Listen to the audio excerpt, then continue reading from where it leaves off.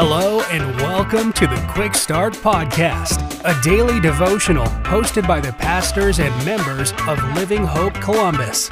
We're glad you're here.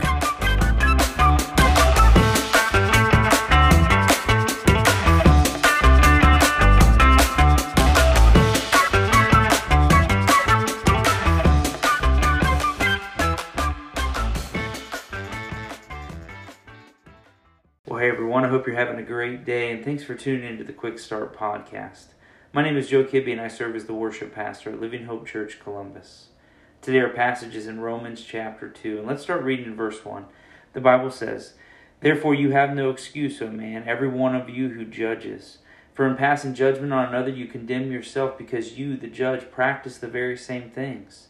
We know that the judgment of God rightly falls on those who practice such things. Do you suppose, O man, you who judge those who practice such things and yet do them yourselves, that you will escape the judgment of God?" Now, when we see in Scripture those times where it talks about judging others, we quickly run to this idea that God doesn't want us to judge anyone, right? Meaning you can't tell anyone that they're doing something wrong. Right, a Christian would never do that. God says don't do that. We live in a time where you definitely can't do that, right? Don't tell anybody what they're doing is wrong. But here's the thing. The Bible tells us many times that we are to judge right and wrong. And we're to hold each other accountable to God's standard. God's the one who establishes church discipline, let's not forget. And God gave us His word, and we're to share it. And if you do, you will be judging others because no one lives up to His standard. So what is Paul talking about then? Paul's simply calling out the hypocrisy of those who judge others, all the while practicing the same thing. Look at verse 1 again. "For in passing judgment on another, you condemn yourself." Why? Because you, the judge, practice the very same thing. In chapter 1, Paul points out that the wicked ways of the pagans, with all their immorality, the evil being celebrated, much of which we sadly see today as well. But then Paul shifts his attention in chapter 2 to the Jews, or the moral Gentiles, who on the outside look to live righteous lives. Paul now calls them out for their sin. He calls us out today for ours. Those of us who condemn others for their sin, all the while thinking we are exempt from the condemnation because we know the truth yet don't practice it. Do you see the problem? It's just like the Pharisee and the tax collector that Jesus talked about. Remember the story in Luke chapter 18?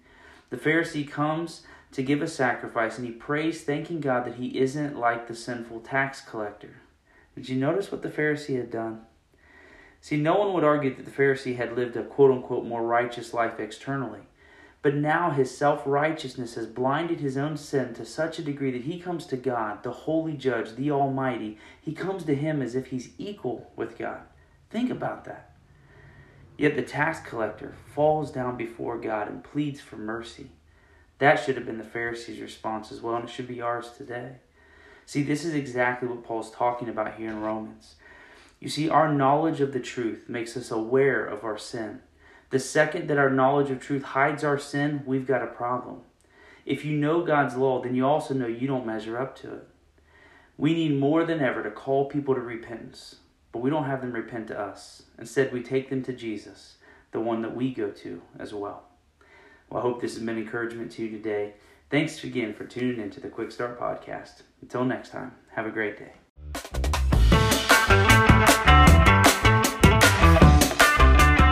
Thank you for joining us for another episode of the Quick Start Podcast. For information on Living Hope Columbus, be sure to check out the links in the show notes. If you enjoyed today's episode, please hit the subscribe button and share this episode with a friend.